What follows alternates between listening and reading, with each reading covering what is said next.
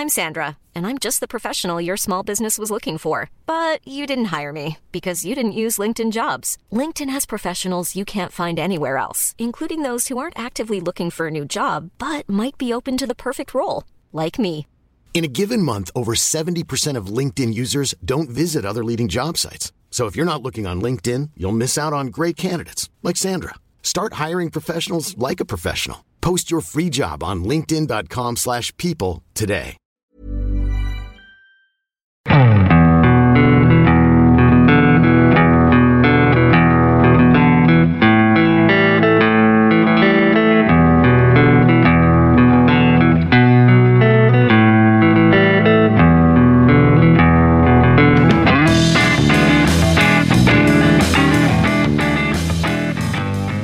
Hello and welcome to the Second Tier Podcast. I'm Ryan Dilks and I'm joined by the George Lazenby to my Sean Connery. It's Justin Peach. Good day to you, Ryan. Justin, how the devil are you, good sir? I'm very good. It's been a busy few days for me. Been to see James Bond. Went to see a band in Nottingham last night. So I'm pretty worn out, but I'm here. I'm firing. I'm good. Well, that's a lot more exciting than you said you were like on Thursday's episode. On the show today from the Blackburn podcast Rovers Chat, the name is Hildred, Ryan Hildred. How the devil are you, good sir? I like that, Ryan. That's good. Yeah, I'm very well, thank you. Not bad at all. Are you okay? I am superb, thank you. Also with us, making his second tier debut, is Frost, Brady Frost from the Huddersfield podcast, and he takes that chance. Brady, welcome to the show. Thanks for having me, guys. That's probably the best intro I've had on something in a long time. No problem at all. Yes, the number one championship podcast is back to die another day. For us, the world is not enough. So for your eyes only, we're going to go through all the championship games from the past weekend, talk about some of the news from the past few days, and finish off with a Simon Grayson's Hateful Eight. And we'll keep doing it because there's no time to die. Another incredibly entertaining weekend in the Championship. Loads of goals and also loads of rain. It seemed to be hammering it down at every single game in the Championship this weekend. We'll start off with things at Bloomfield Road, where Blackpool met Blackburn, the Gary Bowyer derby, as it's more popularly known. It was Blackpool who ran out the 2-1 winners. Ryan, tell us about the game. Yeah, a bit of a disappointing one for Rovers. It's largely been a good season so far for us. We've had a good start, but hands down the worst half of football that Rovers have had this season in that first half. Our defensive injuries to Darragh Lenihan and Ryan Nyambe were really found out yesterday. We did end up with Tyler McGlaw at right back, who, he's a young lad and he's just not good enough at championship level. So felt a bit sorry for him, actually, because he was blowing after 20 minutes and Blackpool just really exploited it down that left-hand side. All of our problems were down our right-hand side. Blackpool were getting in down that left. Shane Lavery set his stall out really early on in that game, and they just knew we were there to be taken. And yeah, it was a better second half from Rovers. I don't think we did too much tactically different in the second half. I think it was just a bit more fight, a bit more grit, a bit more determination. We obviously got the goal back, and I think Blackpool in the end deserved the win, despite, a much improved second half performance from us. But yeah, disappointing to have two defeats on the spin now, including to Brady's Huddersfield, obviously just before the international break. Yeah, spot on. Guess who scored for Blackburn again, listener? Yep, that's right. It's the only person who ever seems to score for Blackburn, Ben Brereton Diaz. Ryan, we've loved talking about the BBD story this season, but if I could take a rather cynical look at things, where on earth would Blackburn be this season without Ben Brereton Diaz? Yeah, well, it's the same as where would we be without Adam Armstrong? Where would we be without Bradley Dack? We've had this in seasons gone by, and yeah, you're absolutely right. He's just a man transformed and really importantly scoring those goals. And yeah, I don't think we've necessarily battered teams this season. We're certainly having a lot less possession this season, and we're not creating a bucket load of chances. So the fact that Diaz, as we'll call him, is sticking the ball in the net, obviously it's leading to some good results for us. So yeah, vitally important that he's obviously found his feet, and he just looks a striker now. I think he's scoring strikers' goals, if that makes sense, this season. The one yesterday, he's got himself in the box and it's a brilliant cross from John Buckley. Hull at home, he's absolutely arrow to finish, with power and pace into the corner. These are strikers' goals. Millwall away, gets up for a header right down into the bottom corner. He's scoring goals that I've never seen him really score before. The sign that he's really matured into a good striker now. So, yeah, really important player for us. Yeah, Blackpool's marvellous form continues, and one man in particular who deserves a lot of praise for that, Justin, is Shane Lavery, who got on the score sheet for the third consecutive game, and dare I say it, is looking like one of the signings of the season. Yeah, he's obviously a free transfer as well, wasn't he? He's proving to be a great pickup, and like Ryan highlighted, they were exploited on Blackburn's right. That left-hand side was just tearing it apart. It was a shame that Lavery went off after 22 minutes, so I hope his injury is not too serious. But for me, his movement is reminiscent to sort of Thierry Henry, where he picks the ball up on the left-hand side. I'm not comparing him to Thierry Henry. Please don't come at me. I was going to say. But, his goal last week, he picks the ball up on the left-hand side and he comes across the defenders and he slots in at the keeper's far post. His goal was slightly different yesterday, but he's still got that movement, which is so hard to pick up. And he's got that burst of pace, which gets him in front of players. And his combination with Keshi Anderson is, as Ryan pointed out, is tearing right backs apart this season. As I say, I hope his injury is not serious because he's a key player for Blackpool. Ryan, despite 2 straight losses for Rovers, you're sitting in a rather healthy 8th place in the table. Where are you casting your eyes for the remainder of the season? It's just as many points on the board, Ryan. I had us 18th this season, just because I felt we was in a lot of transition, losing Adam Armstrong, losing Harvey Elliott back to Liverpool on loan. That's a lot of goals and a lot of assists out of the side.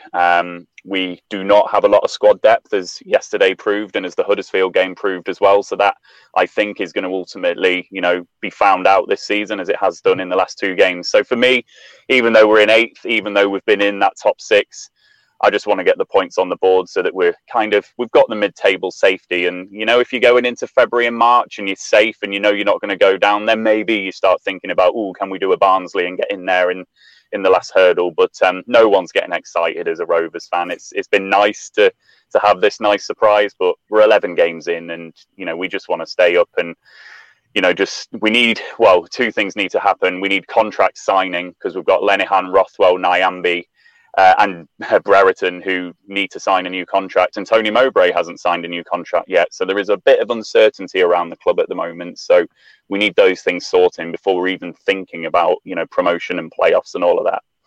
Yeah.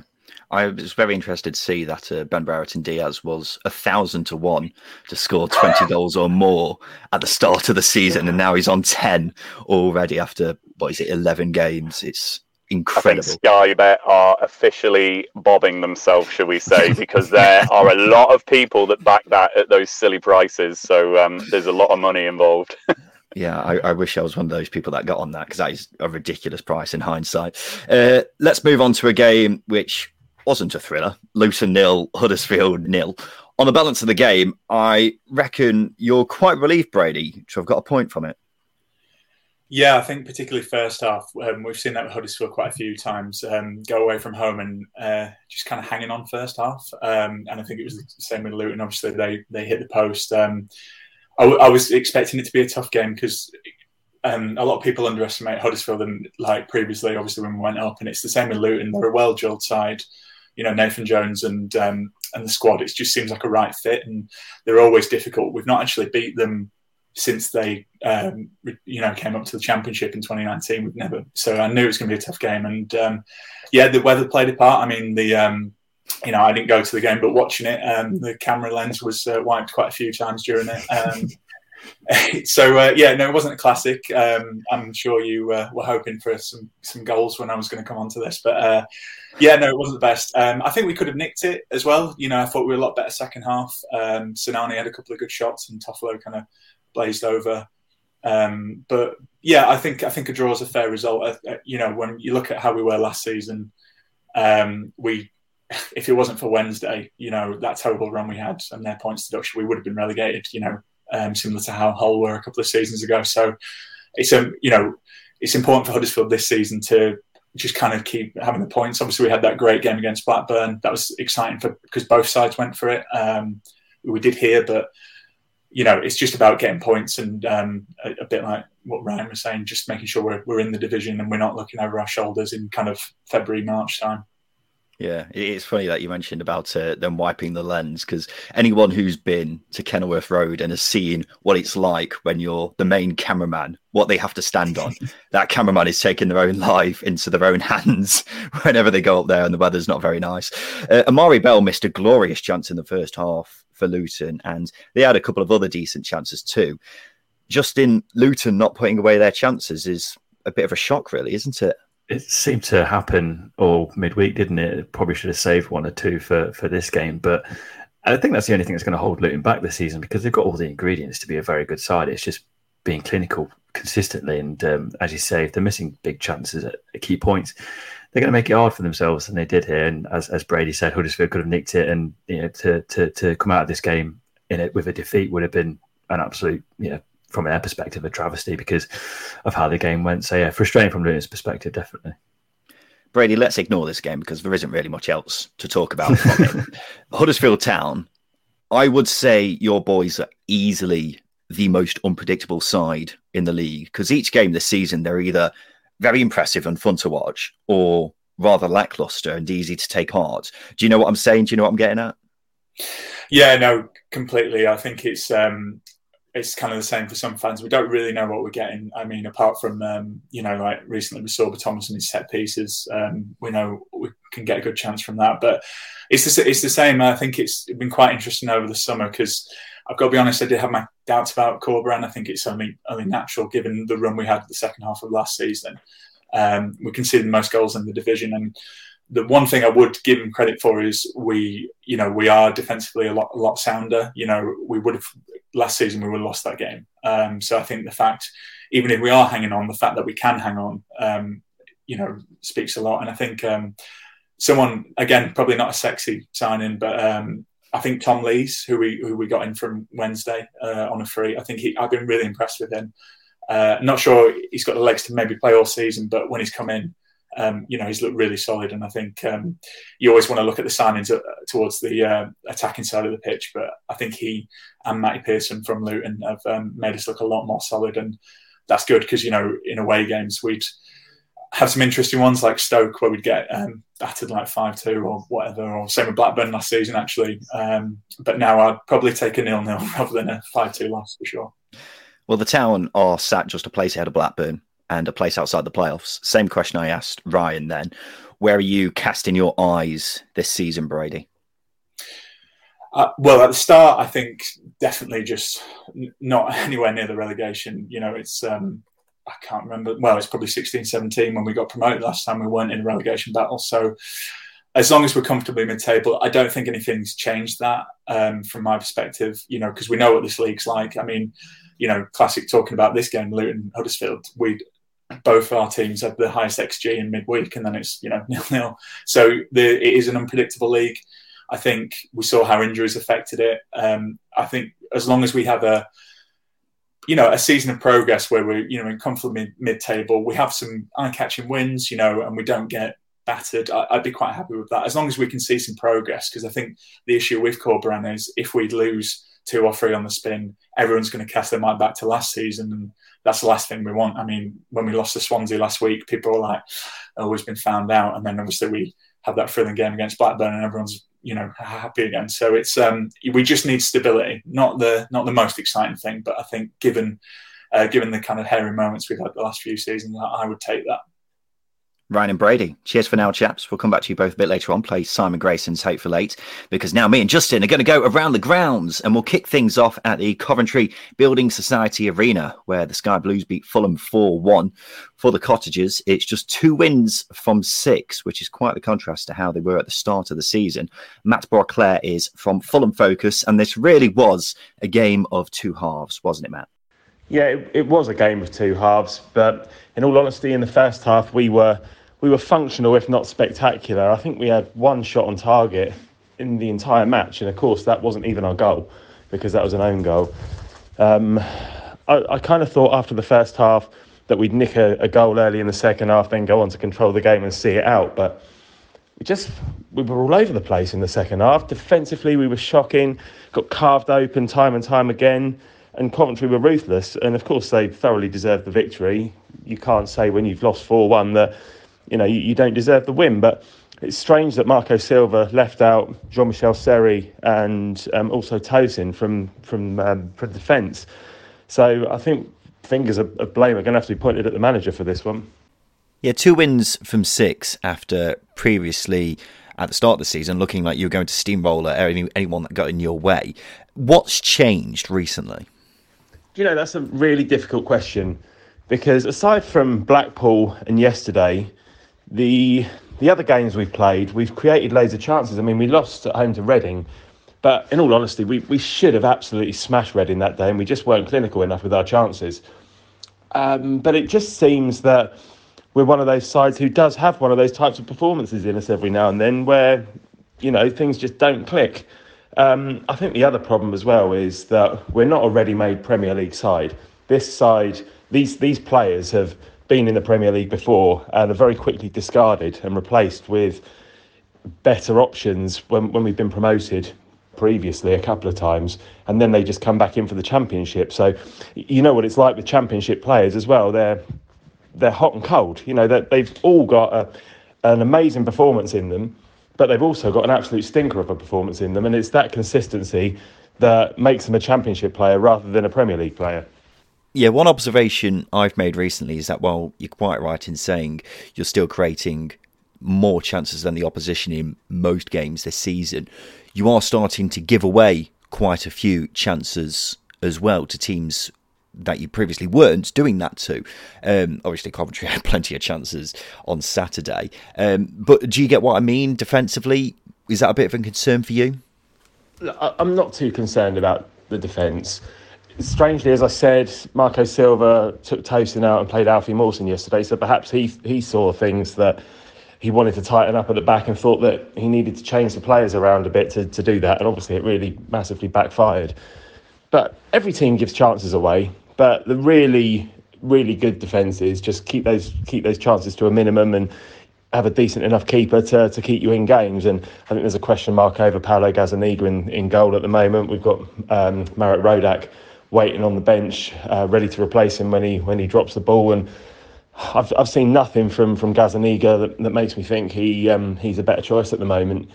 But yeah, we're giving chances away, and as long as we're creating them at the other end, I don't care. If we win the game like 5-1, 5-2, whatever, 4-2, then fine. But when you're creating no chances and giving away chances like we did yesterday, then it's a worry. I don't know where we go from here, but hopefully over the international break, Marco Silva will shake things up and we'll come back out fighting against QPR. Thank you, Matt. Sky Blues Fans TV asks, were Coventry that good, or Fulham that bad, or a combination of the two? Justin Peach. I think it was a combination of the two, wasn't it? Because Coventry were ruthless. They sensed a little bit of vulnerability in Fulham. And Fulham, I mean, you saw with the first goal, it was comical, wasn't it? There was no communication. There was mistakes in the back line. It was just not good at all. And I think Fulham were bad. Coventry were very, very good. So yeah, a perfect storm of 3 points there for Coventry. Yeah, I'd agree with you, but it was quite spectacular how much Fulham went into meltdown in the second half of this game. The Tim Ream getting tackled by Josh Onomah was not ideal after just 2 minutes into the second half. Yeah. And then a few minutes later, they give away a penalty. In fairness, that's never a penalty in a million years. The 2 goals after that were really Coventry at their finest, weren't they? Because they were just 2 wonderful goals, Justin. They do things so well, and that's breaking lines so quickly. It's 3 or 4 passes and they're in behind, and they're one of the best at it in the league. And that's why you've got to admit that Coventry might have a chance here at getting in the top 6. And there won't be a lot of Coventry fans that will push that focus yet. But you get into October, November time, and you're in that top 6 still, and you're performing well still. Then there's a chance. Well, that's what I was going to ask you, Justin, because we're now 11 games in, essentially a quarter of the way through the season now, and they're sitting 3rd. It's past the point where it is just a good start. So how genuine a contender do you think they are to finish in the top 6? Well, if you look at Barnsley last season, they didn't get going until around about now, and they're of a similar guild of Barnsley where they don't have the resources some of the top six teams do. They've got to be a bit smart with their recruitment, and they've got a very talented manager. So for them to be must be around 17 points ahead of where Barnsley were at this point last season, game wise anyway, then you've got to say that Coventry do have a chance. As you say, we're a nice sort of portion into the season now, and Coventry sit on 22 points, 3 points off top. It's a whirlwind, and yeah, you have to start thinking about whether or not this Coventry side can be consistent enough to finish in the top six. The thing is, they're playing so well. It's not like they're, just grabbing results and the performances have been matching it. They are tearing other teams apart, and with that, that's only good news for Cov. And it's just maintaining the performances really. And as the season goes on and injuries start coming into it, that may be a factor. But I see no reason why they can't be a top six team this season, because they are just playing so well, as I say. So yeah, I'm fully on board the Coventry to get in the top six bandwagon, and long may it continue. Fulham, what have you got to say about them, Justin? I was surprised at how poor they were. I think with the quality of players that they have, the collapse is just unacceptable, and a lot of Fulham fans, quite rightly, were unhappy. It's all right happening once in a sort of 10 or 11 games, but it's happened 3 times since the international break, since the September international break. It's not good enough, and I suppose Marcus Silva has got to really drill it into the players at that sort of level of performance. Can't happen again. There was a very entertaining game on Friday night between sexy Stoke and West Brom. We had comical own goals that were ruled out, missed penalties, but it eventually ended 1-0 to the Potters through a Nick Powell goal. It's the Albion's first loss of the season. Joining us now from the Baggies podcast is Louis Bent. And you've got to say, Stoke really deserved this win, didn't they, Louis? Yeah, I think Stoke deserving to win is a little bit of an understatement, to be honest. They completely outclassed us in this particular game. It could have been 3, possibly even 4-0 with the chances and the obviously disallowed own goal and the penalty that was saved. They could have had a couple more goals than they actually did, but I thought that we were outclassed on the night. I think we got things particularly wrong tactically, and I think Stoke got things spot on tactically. We just never woke up throughout the game, despite these wake-up calls that kept coming, the penalty save, the disallowed own goal. Things just never seemed to click, and we didn't seem to switch on at any point during the game. And even though Nick Powell's goal came relatively late on in the game, you knew that a goal would have come, and if we would have got away with a point, it would have been getting away with murder, in my opinion. So yeah, I think Stoke definitely deserved to win, and it was a very frustrating night for Albion. Yeah, you say it wasn't right tactically. What do you think Valérien Ismaël should have done? Well, I think to start with, Connor Townsend at centre-back, he's been playing there since the injuries of Matt Clark and Dara O'Shea. But we've had Keane Bryan come into the club, and he's a left-sided centre-back, somebody who I thought could slot into that position well. Townsend's not a centre-back. He's done as best as he can, made a few mistakes here and there, but he's certainly better in that wing-back position. I thought if Matt Clark's on the bench, perhaps he should come back into the side, but maybe that's something he's looking for after the international break. But I think Connor Townsend should have been switched into the left wing-back position and perhaps bring in Keane Bryan. We need Townsend down that left-hand side. And also in the middle of midfield, I think we were completely overrun by the guys in the Stoke midfield. There were 3 of them, 2 of ours, and we didn't seem to stop that ball coming out from the back effectively enough to make sure that we can squeeze the midfield. And I just think we got things wrong in that perspective, and I think we should have probably played a 3 in midfield once we realised what was happening. Well, that's a very comprehensive answer, Louis.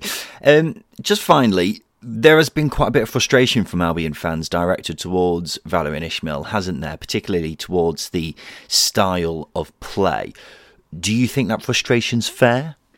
Yeah, there's been quite a few frustrations from Albion fans. I think the frustrations for that kind of reason about the style of play are a little unjust, because I don't mind watching most styles of football if it gets results. It's when it doesn't get results, and that's when things start to go a bit pear-shaped from the fans' perspective. But I was frustrated with him personally for different reasons. Those 3 draws that we had against Millwall, Derby and Preston, I was frustrated with his unwillingness to tinker things around, change things around, change things depending on opponent. Obviously, we played Millwall and we were insistent on lumping long balls towards towards strikers that are no bigger than probably 5'10" against Millwall's 6'3", 6'4" centre halves, and it was kind of that really sparked me into thinking he's not willing to change his tactics. But he kind of did it against Cardiff, but against Stoke it was a bit of tactical naivety, I think, to not change the formation when we were getting so overrun in midfield. That's where my frustration lies. Thank you, Louis. Justin, it would be remiss of us not to start by discussing the best own goal ever that was mercilessly took away from us. Darnell Furlong's diving header from 20 yards out. Chef's kiss all over that, but it was ruled out for apparently a foul. However, I struggled to see how it was a foul. Nonetheless, though, Louis was bang on there, wasn't he? Sexy Stoke were clearly the better team. They were, and I think that's the frustrating thing from West Brom's perspective. They were miles off it, but one bad game in 11 is not a bad ratio, is it? This has probably been the first game this season where they haven't dominated their opposition. And as I say, 1 in 11 is not bad. Ishmael's got the international break to iron out any of those weaknesses that they showed against Stoke, and then they can go again. And it's a Friday night game. It's a wet. It's a cliche, but it's a wet and windy night away at Stoke City. And it's not quite the same wet and windy night because obviously it's Sexy Stoke now. But it's an uncomfortable place to play in any conditions against any side in any style of football. So that'll play a part. But yeah, it was a poor performance. But I expect West Brom to pick up quite quickly after the international break. Austin Pickles tweeted us asking, "Are Stoke so sexy that they're now doing proper adult movie stars out of a job?" Well, Austin, I'd be inclined to agree because this really was Stoke at their sexiest, wasn't it, Justin? Yeah, this narrative is fantastic that's built over the last couple of weeks of Sexy Stoke. We're getting to a point where, we're putting people out of jobs, or Stoke City are anyway. It was Sexy Stoke, and it's just summed up so nicely by the ball played by Tommy Smith and the sumptuous lob from Nick Powell. He's got no right to do that. And he makes it look so effortless. It's not fair, is it, that he's this 6'1" footballer with the touch and skill of I don't know, trying to think of shot number 10, Janino. Although Borough fans might pounce on me if I say that. Very random comparison, but I get your point. The thing is, with Stoke, they play brilliantly here, but they've changed things around again. They let Joe Allen into midfield, and James Chester came to the team as well, and that is a sign of the amount of depth they've got. And as the season goes on, that's only going to stand them in good stead. And Martin Eagles has also tweeted us asking who finishes second behind Stoke this season. I won't go as far to say that, but I'll ask you the same question that I just asked you about Coventry for Stoke, Justin. How genuine are their chances of getting into the top 6? They're sitting 4th at the moment. I can't remember where we predicted them. Was it outside the top 6? I think we had... they may have been 6th. From memory, I think we had them 7th. I had them in the playoffs, but you had them just outside, I think. They've broke my heart for a couple of seasons. I think that's probably why. But this might be their year. I think the only sort of hesitance I'll have with it is they had a similar start last year, but they didn't have the squad depth. They didn't have key players to come back. When you talk about Sam Surridge, he's not got going yet, and they've got Tyrese Campbell to come back in. So they're winning games without having top performers performing at the very top, which is a very nice position to be in. I think it's credit to Michael O'Neill as well. That he's able to bring in the likes of Joe Allen and James Chesters. They can switch systems and they can be a bit more defensive and organised and whatnot. So credit to Stoke overall. It's very, very sexy. I'm really confident about Stoke getting into the top 6 as things stand because they're just looking solid in all areas. And as you say, they've got players to come back. Tyrese Campbell coming back is going to be like a new signing. It's going to be incredulous when he's actually back into the team. So there's only positives to say about Stoke, and I don't think you can necessarily rule out them challenging for the top 2 because of what I was just saying about the amount of depth they've got in the team as well. I don't think they're a million miles off the likes of Bournemouth, West Brom, Fulham. It's just they've got the added extra of supremely talented players like your Mitroviches and your Mowats. But in terms of all-round squads, Stoke are a very good team. And they've got one of the best managers in the division, for my money, in Michael O'Neill, who's just a brilliant man manager. It's just about maintaining this form. Easier said than done. And if they manage to keep, turning over big teams like West Brom, then the sky's the limit for this Stoke side. It really is. They've got a good young squad mixed in with experienced players. All the ingredients are there. And as we say, the addition of Tyrese Campbell could be the extra star power that puts them on the same kind of level as your Bournemouths, your Fulhams and West Broms and what have you. Halloween came early on Saturday for Bristol City at Peterborough. They were haunted by the ghost of Sammy Szmodics. He scored 2 against his old side, but the Robins put on a brave face and managed to win 3-2. But for Posh, it means they've only kept off the bottom of the table by Derby, who of course have had a points deduction. Let's start with the positives for Peterborough, Justin. Sammy Szmodics' first was pure delight, wasn't it? Beautifully struck. And he also scored another. So his performance will give some encouragement to Posh fans. Now the negatives. The rest of the performance wasn't very good, was it? And I thought the scoreline 3-2, has actually flattered them quite a bit here. Yeah, Bristol City were electric, weren't they? And Peterborough couldn't really get to grips. I think the main issue I've got, looking at the team that they put out, there's just a real lack of championship experience.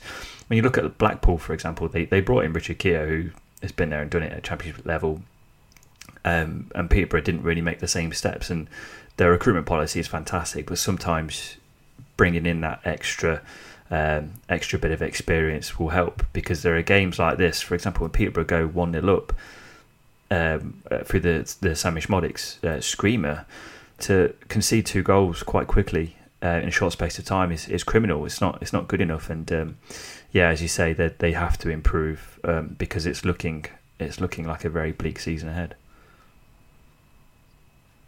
Yeah, I think if you're running Peterborough, then a decision's got to be made on Darren Ferguson's future, because it goes back to what we were saying before. They've got a good squad, or at least one that I think is good enough to finish still outside the relegation zone in the Championship this season. But the games that I've seen so far, there are no signs there that Peterborough are improving at all for me, despite this scoreline. And it's just not looking good, I think, is what I'm trying to say. So I think he's one of a number of managers in the international break who could be worrying about his future. Would you agree with that? No, quite right. I think you made a good point that they're not improving. If you look at defensively, they're losing out of midfield, and going forwards they're not scoring enough, although they did score 2 here. And even the goalkeeper situation with the fallout of Christy Pym. Every department is suffering at the moment, and that's where you've got to start to ask questions of the manager and the coaching staff. One last thing I'll say on Peterborough, they've got a player called Connor Coventry. If he doesn't play for Coventry at some point in his career, I will be very, very disappointed. But we can't move on without praising Bristol City, who put in what I would call their best performance of the season so far. Yeah, they went 1-0 behind again quite early on. At that point, especially the Bristol City of old last season, they could have sunk without a trace. But the character of this side that's been developed by Nigel Pearson, and I've backed Nigel Pearson all the way. By the way, I've rode that train from start to finish. I'm a big fan of him, even though he wasn't there. But he did have a conversation with the senior players, which got a little bit more out of them. I think Chris Martin said that in the post-match press. But they've got so much flexibility and fluidity. They can play a variety of systems. They've got the likes of Joe Williams, who was brilliant in this game, by the way, in pretty rough conditions. His good work led to the goal. I don't think the league's ready for a midfield of him, Matty James, and Masenga. It's going to be they've got gears to go through, which is exciting. But the worry is, we said this last season, didn't we, under Dean Holden. We've said it quite a few times with Bristol City since we've been doing this podcast. It seems to happen quite a lot where they start quite well and then tail off. They're still a bit of a streaky side, aren't they, in terms of how their form goes? So we won't get carried away too much yet. But it is worth pointing out they've got the best away record in the league, Justin, which is incredulous because, as we keep saying, they haven't won at home since January. So if they had that home form, then who knows where Bristol City would be right now. But nonetheless, let's give them some praise where it's due. Right, let's have a break, Justin. After that, we'll talk about a big win for Bournemouth and also another big win for Forest.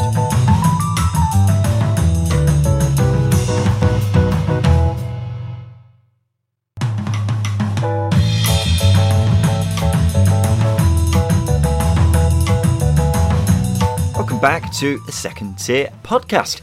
Bournemouth are back on top of the Championship and 3 points clear of second after beating Sheffield United 2-1. This was the first time Bournemouth had been behind in a game so far this season, Justin. And Scott Parker said what pleased him the most was how they reacted to being a goal down, because even when they were a goal down, Justin, they still looked like they had the full belief that they could come out with 3 points from this game. Yeah, I think that's one of the things that Parker's transformed. I think if you go back to the playoff semi-final against Brentford, where they just lost the plot, didn't they, Bournemouth? They collapsed so quickly, the red card and whatnot, and that sort of mentality change is very hard to do, especially in a team that is going to be low on confidence after a pretty rough season where they didn't deliver. What Parker's got out of them in a short space of time as well. It was a late appointment, wasn't he? After he left Fulham, so yeah, what he's got out of them, and he started to develop a starting 11 that he's trusting now. The likes of Jayden Anthony in the side, Billing, Pearson and Lerma, that sitting two midfielders. It's looking really, really good, and they were the better side here against Sheffield United. Well, that midfield of Billing, Lerma, and Pearson, you'll do well to find a midfield which is as all action as that, because you've got all three players who are, physical in your face, but at the same time extremely talented on the ball, and that's one of the reasons why Bournemouth are sitting top of the Championship at the moment, and the rest of the team isn't doing too badly either. You've got Dom Solanke, who's probably in the best form of his career, you've got to say, because he's gone a bit under the radar in how well he's been playing, not just in terms of in front of goal, but also his contribution to the actual play. Jayden Anthony, we've been waxing lyrical about, and the crazy thing is the amount of depth they've got as well, because David Brooks was just left on the bench for this game, and he's probably one of, if not the most talented players in the division. Nothing but praise for Bournemouth. Going back to the actual game, I think we've got to talk about the penalty, Justin, which was a bit controversial. Dom Solanke was brought down, and it looked like he was outside the box, but I've heard people say by the letter of the law it actually is a penalty because the contact continued into the box, which is not something I was aware of before, I've got to say. Not the case, I'd still be a bit annoyed if I was Slavisa Jokanovic. Yeah, you would be, and he's got every right to be frustrated. It's a bit of a strange law that if the contact carries on, even though it started outside the area, it's like if you pull a shirt. If you pull a shirt outside the area and it carries on into the area, it's then given as a free kick, isn't it? So, well, I don't know. If you start pulling a shirt on the halfway line and continue to pull the shirt all the way into the penalty box, does that mean that's a penalty? If it is, it's not, is it? It can't be.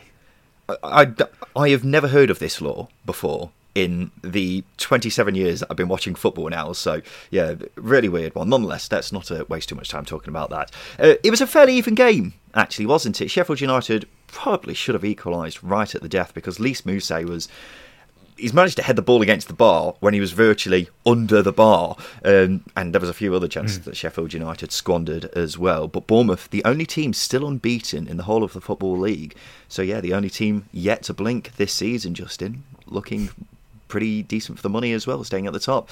But despite it being another loss for Sheffield United, 2 in a row now, I can see plenty of positives, and I actually thought that this was more of a positive performance than their last 2 games. Would you agree? I would agree. I thought the Derby game, it was a poor performance, and then they were probably at a similar level against Borough in their defeat to Borough in midweek. They created more here. I thought Olsen was the busier of the 2 keepers, but they did create chances, and going back to that Mousset chance, I think he was right under the bar, so it'd be quite unfair to criticise him for missing, but they're still creating more chances than they did before the international break. They've just got to polish up, because back-to-back defeats is not where they need to be. They need to be getting results and going forward. Have you noticed Billy Sharp's new name? Every time he's mentioned by a commentator nowadays, he's always 35-year-old Billy Sharp. Commentators just seem intent on pointing out how old he is at every single opportunity, which I'm sure he really appreciates. Steve Cooper has turned things right around at Forest, hasn't he? They beat Birmingham 3-0. Got to be said, though, this is one of those games, Justin, where it doesn't really tell the full story, because Birmingham missed some bloody good chances, didn't they? how often have we said that over the past few weeks, though? They're creating chances, but they're not putting them away, and that's really frustrating. That was a point I was going to make later on. We will talk about that in a sec, Justin. Okay. Let's talk about the actual game as a whole. I don't think I've ever seen a player be given as much time as Lewis Grabban was for his goal. Let's not take anything away from the strike. Wonderful strike, but my oh my, were Birmingham's defenders urging him to shoot. It was very, very odd. But NFFC Luke tweeted us asking, is Lewis Grabban back to his best? It's a good question, isn't it? I think if he's got supply, then yes. And the confidence to take that shot on from where he did. Bearing in mind that he doesn't score many goals from outside the area. That might have been in the Birmingham City's defenders' thinking there. But I mean, you give a player of his talent time to shoot, he's gonna score. If you give him space in the area, he's going to score. So it's just making sure he's got a constant supply of chances, because that's where he's at his best. So I think he could be more goals in the next few weeks, and I would agree with it.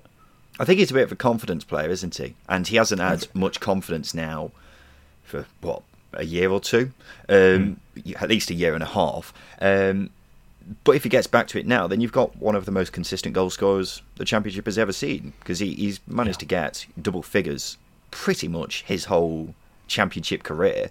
And if that happens, then you've got yourself a really, really good striker. He changed the game in midweek against Barnsley, and then he's come here and has led Forest to this 3-0 victory. So hopefully he is back to his best, and if that happens, you've got a front three of Grabban, Johnson and Zinkernagel, which is a bloody good front three at this level. So 10 points from a possible 12 since Chris Hughton was sacked. Happens all the time, doesn't it? As soon as you sack a manager, the players start playing. 1 point from 5 games for Blues. Their good form at the start of the season has turned on its head very quickly, but as you were quite rightly saying, Justin, they're another team who have suffered a bit from the Luton syndrome recently, where despite results not necessarily going their way, they have actually been playing all right. They've failed to score in their last 4 games, but have won 3 of those games on expected goals. So it's very odd. I think it's a very simple statement to make, but it's just about putting away chances, which is the clear issue. However, you have got to point fingers at the defence as well, because 12 goals conceded in 5 games is obviously not very good either, especially when they were looking so solid just before the international break. So I suppose a summary of what I'm trying to say is it's fine margins with Blues, and I don't think it's a case of going to the panic stations just yet. No, you're pointing the fingers at the forwards, because if they are getting chances to put away, or any player really, and they're not putting them away, then yeah, it's frustrating, and that's what is letting the side down at the moment. Conceding soft goals as well is disappointing as well, because they're a side who were very ruthless defensively. I think going back to that Derby win, where they did not allow Derby any opportunity to break in behind, and they've not hit that level yet, or hit that level since, which is why they've been losing games. Yeah. Speaking of panic stations, that can't be said about another team wearing blue, Cardiff City, who lost again, this time 1-0 to Reading. Cardiff had 27 shots to Reading's 2. Ridiculous stat. But at the same time, upon a second viewing of this game, it's difficult to argue too many of those shots were actually golden chances, Justin.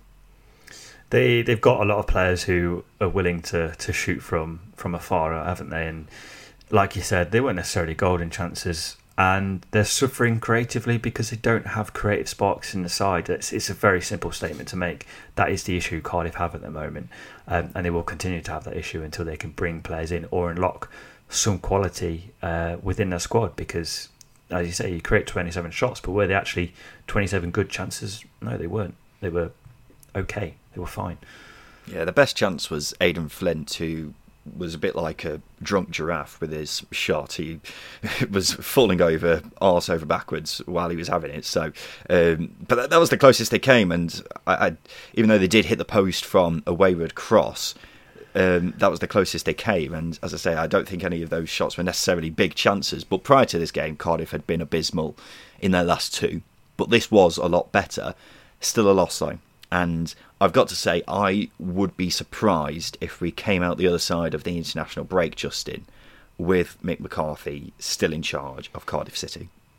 Yeah, you're right. It would be a surprise. I just sympathise with him because we've been banging the same drum. They lost a lot of talent in the summer, didn't bring that talent back in.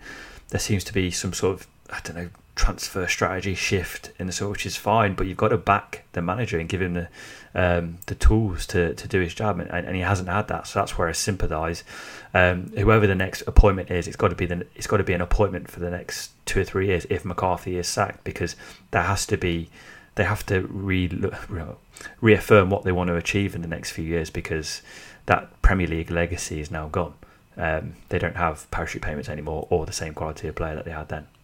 The difficulty is for whoever does come in is the players they've got are only suited to one style of play.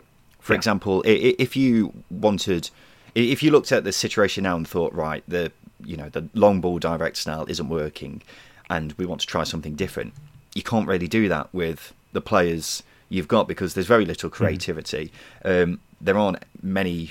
I think Ryan Giles is the only natural winger that's coming to mind that they've got at the club, and then you've got defenders who aren't, ball playing defenders really. So the only managers they can bring in are ones who are suited to playing long ball really. So they've, because of how they've played with the last 3 managers they've had now, Warnock, Harris and McCarthy, they've kind of tied their hands behind their own back, and if they do sack McCarthy, then it seems like they can only go down one route with his potential replacement.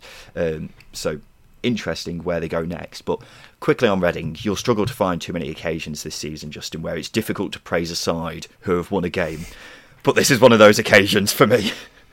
You take it, don't you? You take it all day. And I didn't know Junior Hoylett's name was David, by the way. David Jr. I don't know. He should be called DJ Hoylett, which is a shame. It feels like an opportunity lost to call him DJ. And that's all I can really take from the game, because, as you say, Reading weren't necessarily great from their perspective. But they won 1-0. They bounced back from a relatively drab performance against Derby midweek, and they go into the international break with a win and a clean sheet. I'm glad that's the only thing you took away from this game. Quick one, actually, because we've got a bit of time. Mike Stagg tweeted us asking, what do Reading do with George Puskas, considering we don't play to his strengths, but we don't have any other options because of injuries? He only had 14 touches in this game, Justin. How do you solve the George Puskas quandary? He was pretty absent against Derby as well, which is why he got taken off. The young lad Clark came on and was much better, and I think he was in this game as well. It's a weird quandary, isn't it? I think you sell up, maybe take a loss on him, because he's just failed to convince throughout his whole time, and I think we're in another Sam Baldock position where he's got a big contract for a long period of time, and you don't want him to just be sat there. So yeah, I think you just try and get him off the books as soon as possible and replace if you can. Yeah, I'm not sure he's actually that good. Okay.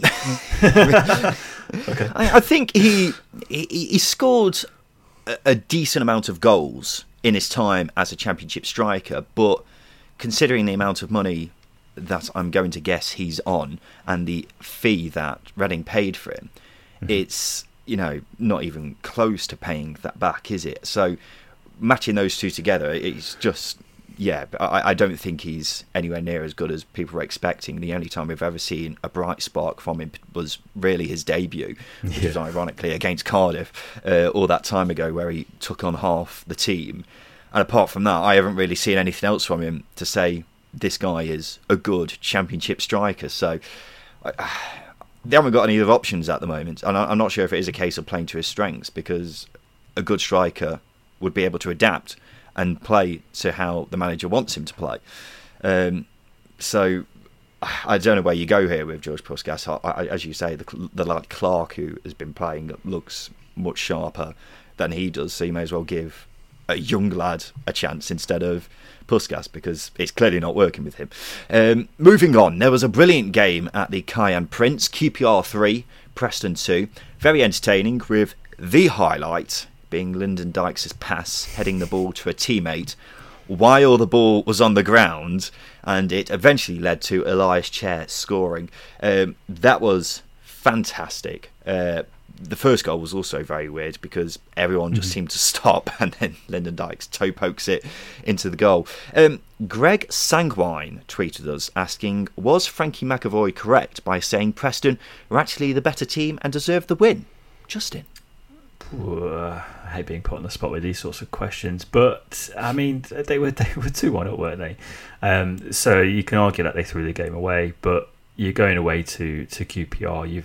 They're always going to attack. They're always going to be down your neck, and if you can't manage that in the game, then do you deserve to come away with a win?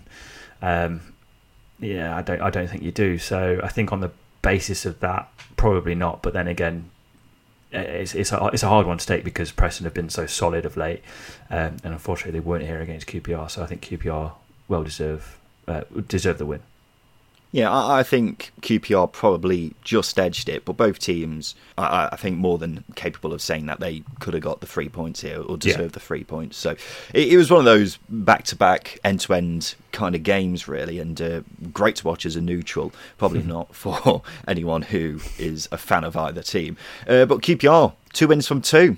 Good news for them because they were hitting a bit of a sticky patch, weren't they?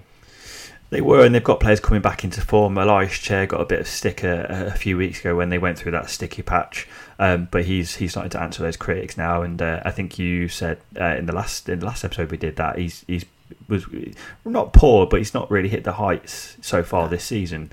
But I think he's starting to show that now.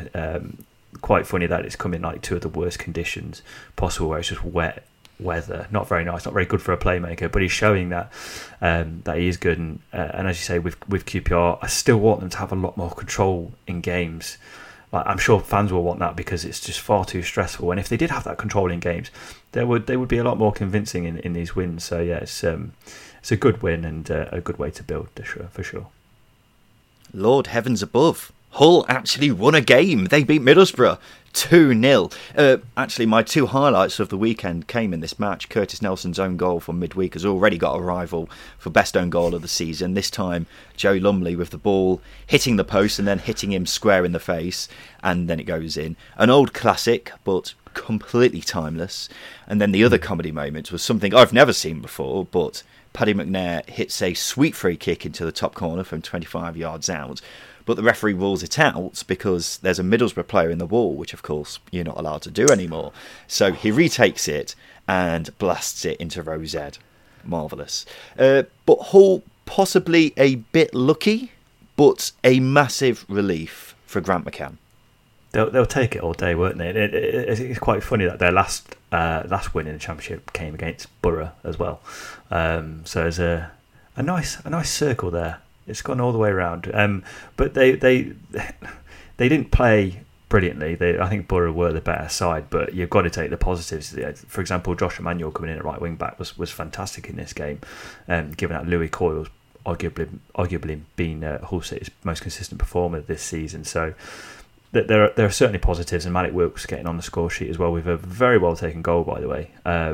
I think is another positive, because if he gets scoring, then Hull have certainly got a chance of getting away from the relegation zone, because they've missed that bit of pizzazz up front that someone like Wilkes brings. So not the best performance, but doesn't matter. It's a first win since opening day.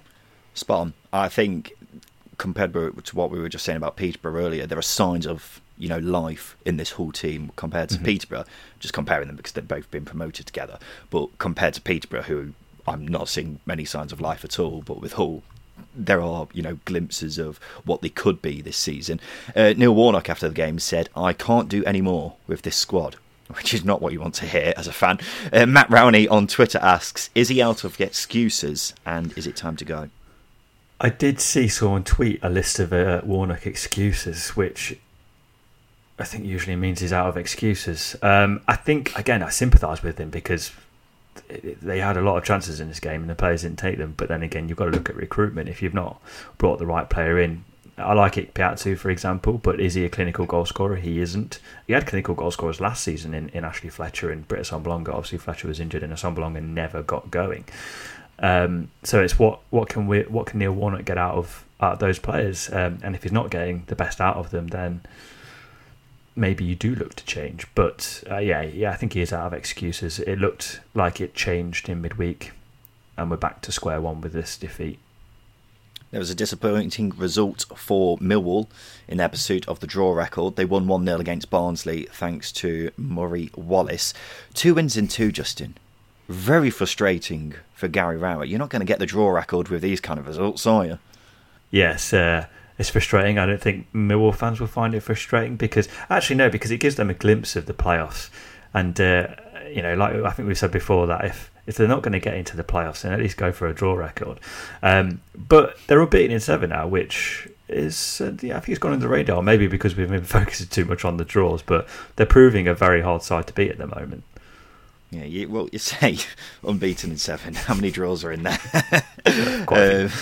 Yeah, exactly. Barnsley, clearly second best for much of this game. And you know how before I was saying Barnsley are on my concern watch list? They're now whatever the next stage is, where I'm just not sure Barnsley are any good. The thing is, I don't know what Marcus Schopp is trying to do. Because last season they had a clear identity of what they were trying to do. Pressing, constant, high-tempo football. And sure, they've lost Mowat, they've lost DK, but you've still got the foundations of that squad here. But they're just not doing anything and are looking really, really poor. So I don't get what Marcus Schopp is trying to do. What is the identity of Barnsley at the moment? Why are they playing so poorly? They've only got 1 win so far this season, the only team in the division to have won just 1 game. And they're another team who I don't see many positive signs of life from. And it's getting to the point now where, of course, you've got to have this time when it's a new manager for, a transition period. But Barnsley look like they could get cut adrift because they're playing so poor. I don't see any signs of life, and I don't see a result around the corner at any point. So very concerned about them. They're alongside Peterborough, probably the 2 teams I'm most concerned about at the moment. That's easy to say considering they're both in the relegation zone at the moment, but they're just playing bad as well. And that's not a good mix to have when you're not getting results and you're playing really, really poorly. Final game of the weekend was Derby 0, Swansea 0. Swansea had 76% possession, but didn't really manage to convert that into anything good. And that's a common theme with Swansea this season. It's time for Who Knows Wins. This is the app where you chuck in a few quid to enter a league, and whoever correctly predicts the most result wins the pot. In our Championship League this weekend, the win pot was £300. Justin, who won? So the winner was Harvey CC with 8 correct results. Well done, Harvey CC. I tell you what, being the only person to win the win pot, I think that's the first time that's happened this season. So it takes a mighty effort, and 8 correct results, especially with some of the results this weekend, is not a bad effort at all. So well done, Harvey CC. He has won the majority of the win pot on Who Knows Wins this week.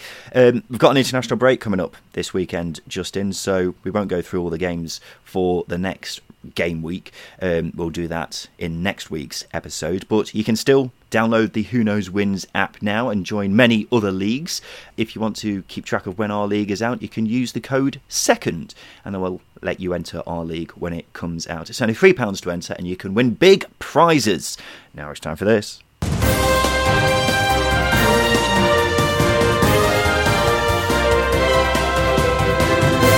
Yes, it's time for the news, and we'll start off.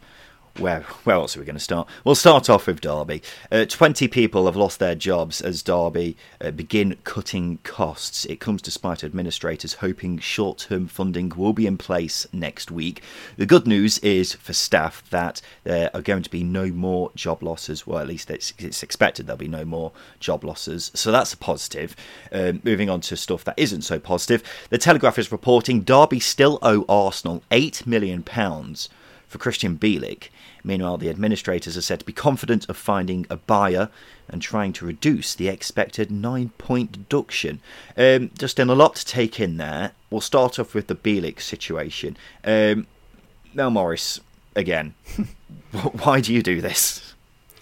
I think I've got two issues with this story. I think one is this transfer fee it's going to be paid in instalments anyway, so it's a bit of a non-starter. Derby will owe Arsenal. I think the administrators have just issued assurances that they will get paid, which is a good thing because that means they're confident of finding a buyer.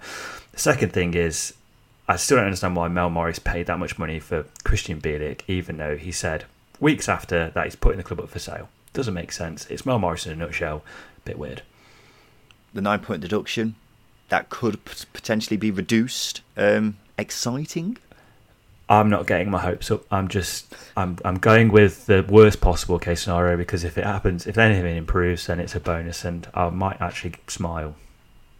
I mean, a 6-point deduction, that's 18 points. It's still a big old hurdle to try and get across, isn't it? I mean, Derby still going very well at the moment.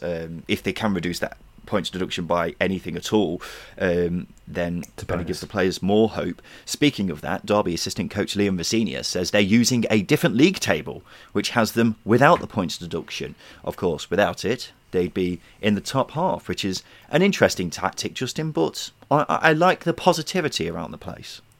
You know me, I'm a pessimist, and I don't usually get on board with this sort of thing, but I actually can, because, as you say, Derby, without the points deduction, would be mid-table, and it's not the players' fault they've got a points deduction. So, yeah, fair enough. I just hope that, if Derby do get relegated at the end of the season, that they don't think they've stayed up. I hope they use the right one at the end of the season.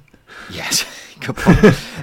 A football fan who racially abused Stoke and former West Brom midfielder Romain Sawyers on social media has been jailed for 8 weeks. 50-year-old Simon Silwood claimed his message had been auto-corrected, but that was dismissed at a court.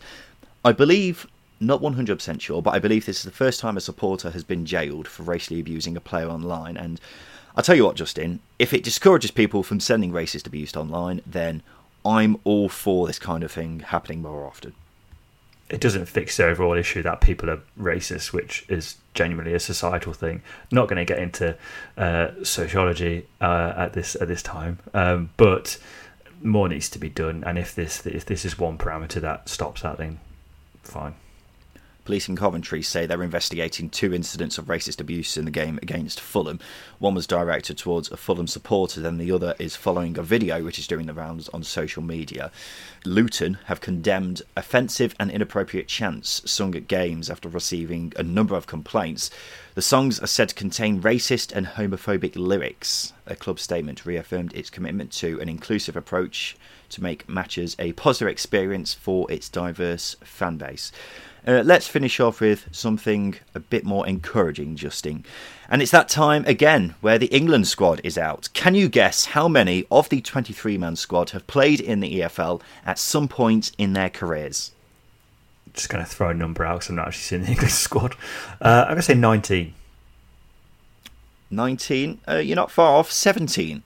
17 players have played in the Football League at some point in their careers, and once again just shows how valuable the Football League is to England as a whole. Now it's time for the polls. This is the part of the show where we give the listeners 3 questions on Twitter because we want to get your opinions, guys. The first question was this: which manager deserves to be sacked the most over the international break? Darren Ferguson, Marcus Schopp, Mick McCarthy, Neil Warnock. Which way are you going, Justin? I would say Schopp, maybe because of the situation Barnsley find themselves in at the moment in the bottom 3 and with absolutely no joy going forward whatsoever. I would go Darren Ferguson, just because I think his record at Championship level is crap, and Peterborough are playing crap. Mick McCarthy won the poll. He got 54%. Marcus Schopp was second with 20%. Neil Warnock 19%. Darren Ferguson only got 7%, and I feel like he's got away with that. Who will finish higher this season, Coventry or Stoke? Oh, that's a hard one. I'd say Stoke based on their squad depth, but it's a difficult one. I would also go Stoke. 66% said Stoke, 34% said Coventry. And finally, who should be the next James Bond? Tom Hardy, James Norton, Idris Elba, or somebody else? Neil Warnock. If he's going to be out of a job with Borough, then why not? You make a very good point. 40% of people said Tom Hardy, 32% said Idris Elba, 24% said somebody else. We've had some suggestions, Justin. Cillian Murphy. Yeah, all right. Okay, yeah. Neil Warnock. There you go. Incredible. Jonathan Mudgate. Lyndon Dykes. Daniel Kaluuya. Okay. That's a very good shout. Somebody suggested me. Do you think I'd be a good James Bond? You flinch at anything, so absolutely not. That is a slanderous comment, which I do not appreciate at all. It'll be interesting because whoever I shoot when I'm, the next 007, people will just claim I've got an agenda against them. So I'm not sure that'll go very well. Now it's time for this. Hi, Simon Grayson here.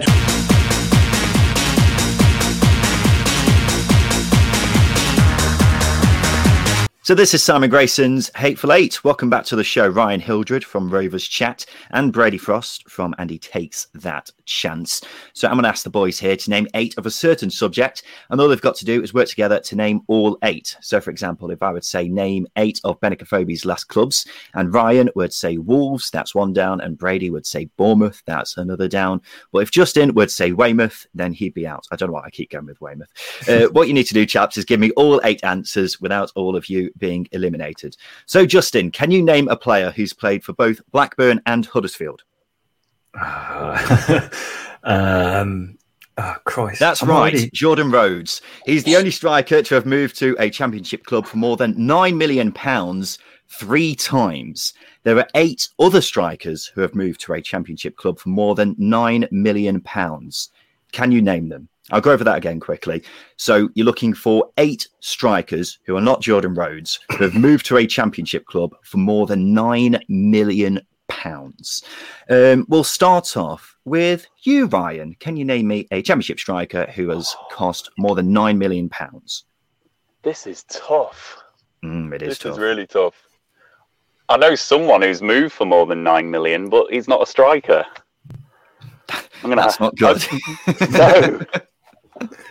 I'm racking my brains now. To be fair, looking at the strikers in front of me, you could just name any well-established championship striker from the last 5 years. Well-established striker. I'm going to just have to say someone like Mitrovic, Alexander Mitrovic. I'll tell you what, you're not far off, but Alexander Mitrovic is not correct because I believe he was on loan at Fulham, and then when they signed him, he was in the Premier League. So unlucky, Ryan's out, which is not a good start because you've still got 8 to go. Brady, we'll go to you next. Can you name me a championship striker who has moved to a championship club for £9 million or more? We don't deal with this money. When you're talking about Huddersfield, so I'm not used to it. I have no idea. This is a bit of a stab in the dark, but I feel like Benik Afobe might be one. Stoke to Wolves. Was that right? You're absolutely correct. Benik Afobe went to Stoke for £12 million in 2018 in a transfer which didn't go very well. Actually, none of these transfers really worked out too well, particularly. Justin, your go. You've got 7 left. I've had one in my head, and it's Britt Sommalonga. Yes, Britt Sommalonga is the most expensive championship striker ever. Middlesbrough paid £15 million for him in 2017. Brady, back to you. I'm just going to name a striker. I know, Charlie Austin. No, but unlucky. That is a good shout, but Charlie Austin is not correct. A professional host would have got the figures for Charlie Austin in front of it, but I don't. So, Justin, you're the last man standing in this incredibly tough Simon Grayson Hateful Eight. You've got 6 to go. For over £9 million? Yeah. How far back are we going? The earliest one is 2015. Oh, God, that's when everyone was throwing money around. Matai Vydra. That's incorrect, but not a bad shout because he went to Derby for 8 million, I believe. So you were just £1 million off. So, yeah, that was a particularly hateful Simon Grayson's Hateful Eight, chaps. I apologise for Simon Grayson's hatefulness this week. The players you were looking for were Ross McCormack. He's the only other striker to have moved to a championship club twice for more than £9 million, having gone to Fulham and Villa. Jonathan Kodjia went to Villa for 11 million in 2016. Andre Gray moved to Burnley for 11 million in 2015. Dwight Gale went to Newcastle for 10 million in 2016. Martin Braithwaite, the Barcelona superstar, joined Middlesbrough for 10 million in 2017. And Scott Hogan went to Villa for 9 million in 2016. If you just name average championship strikers, you wouldn't have been too far off in the end. But not a good showing for you guys there, but it was a particularly tricky question. So unlucky, I think is what I'll say.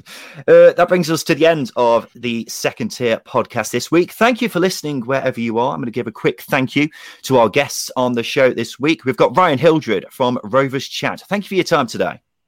No, thanks for having me on, and have a good rest of the day, both of you.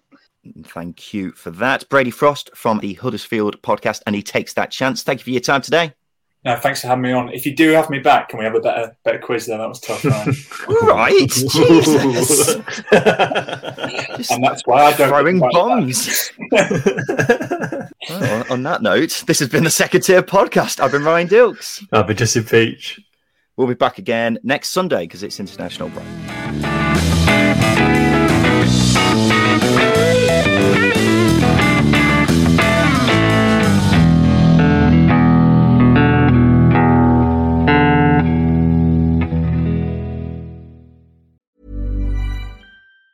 Hi, I'm Daniel, founder of Pretty Litter. Did you know cats tend to hide symptoms of sickness and pain? I learned this the hard way after losing my cat, Gingy. So I created Pretty Litter, a health monitoring litter that helps detect early signs of illness by changing colors, saving you money and potentially your cat's life. Pretty Litter is veterinarian developed, and it's the easiest way to keep tabs on your fur baby's health right at home. Go to prettylitter.com and use code ACAST for 20% off your first order and a free cat toy. Terms and conditions apply. See site for details.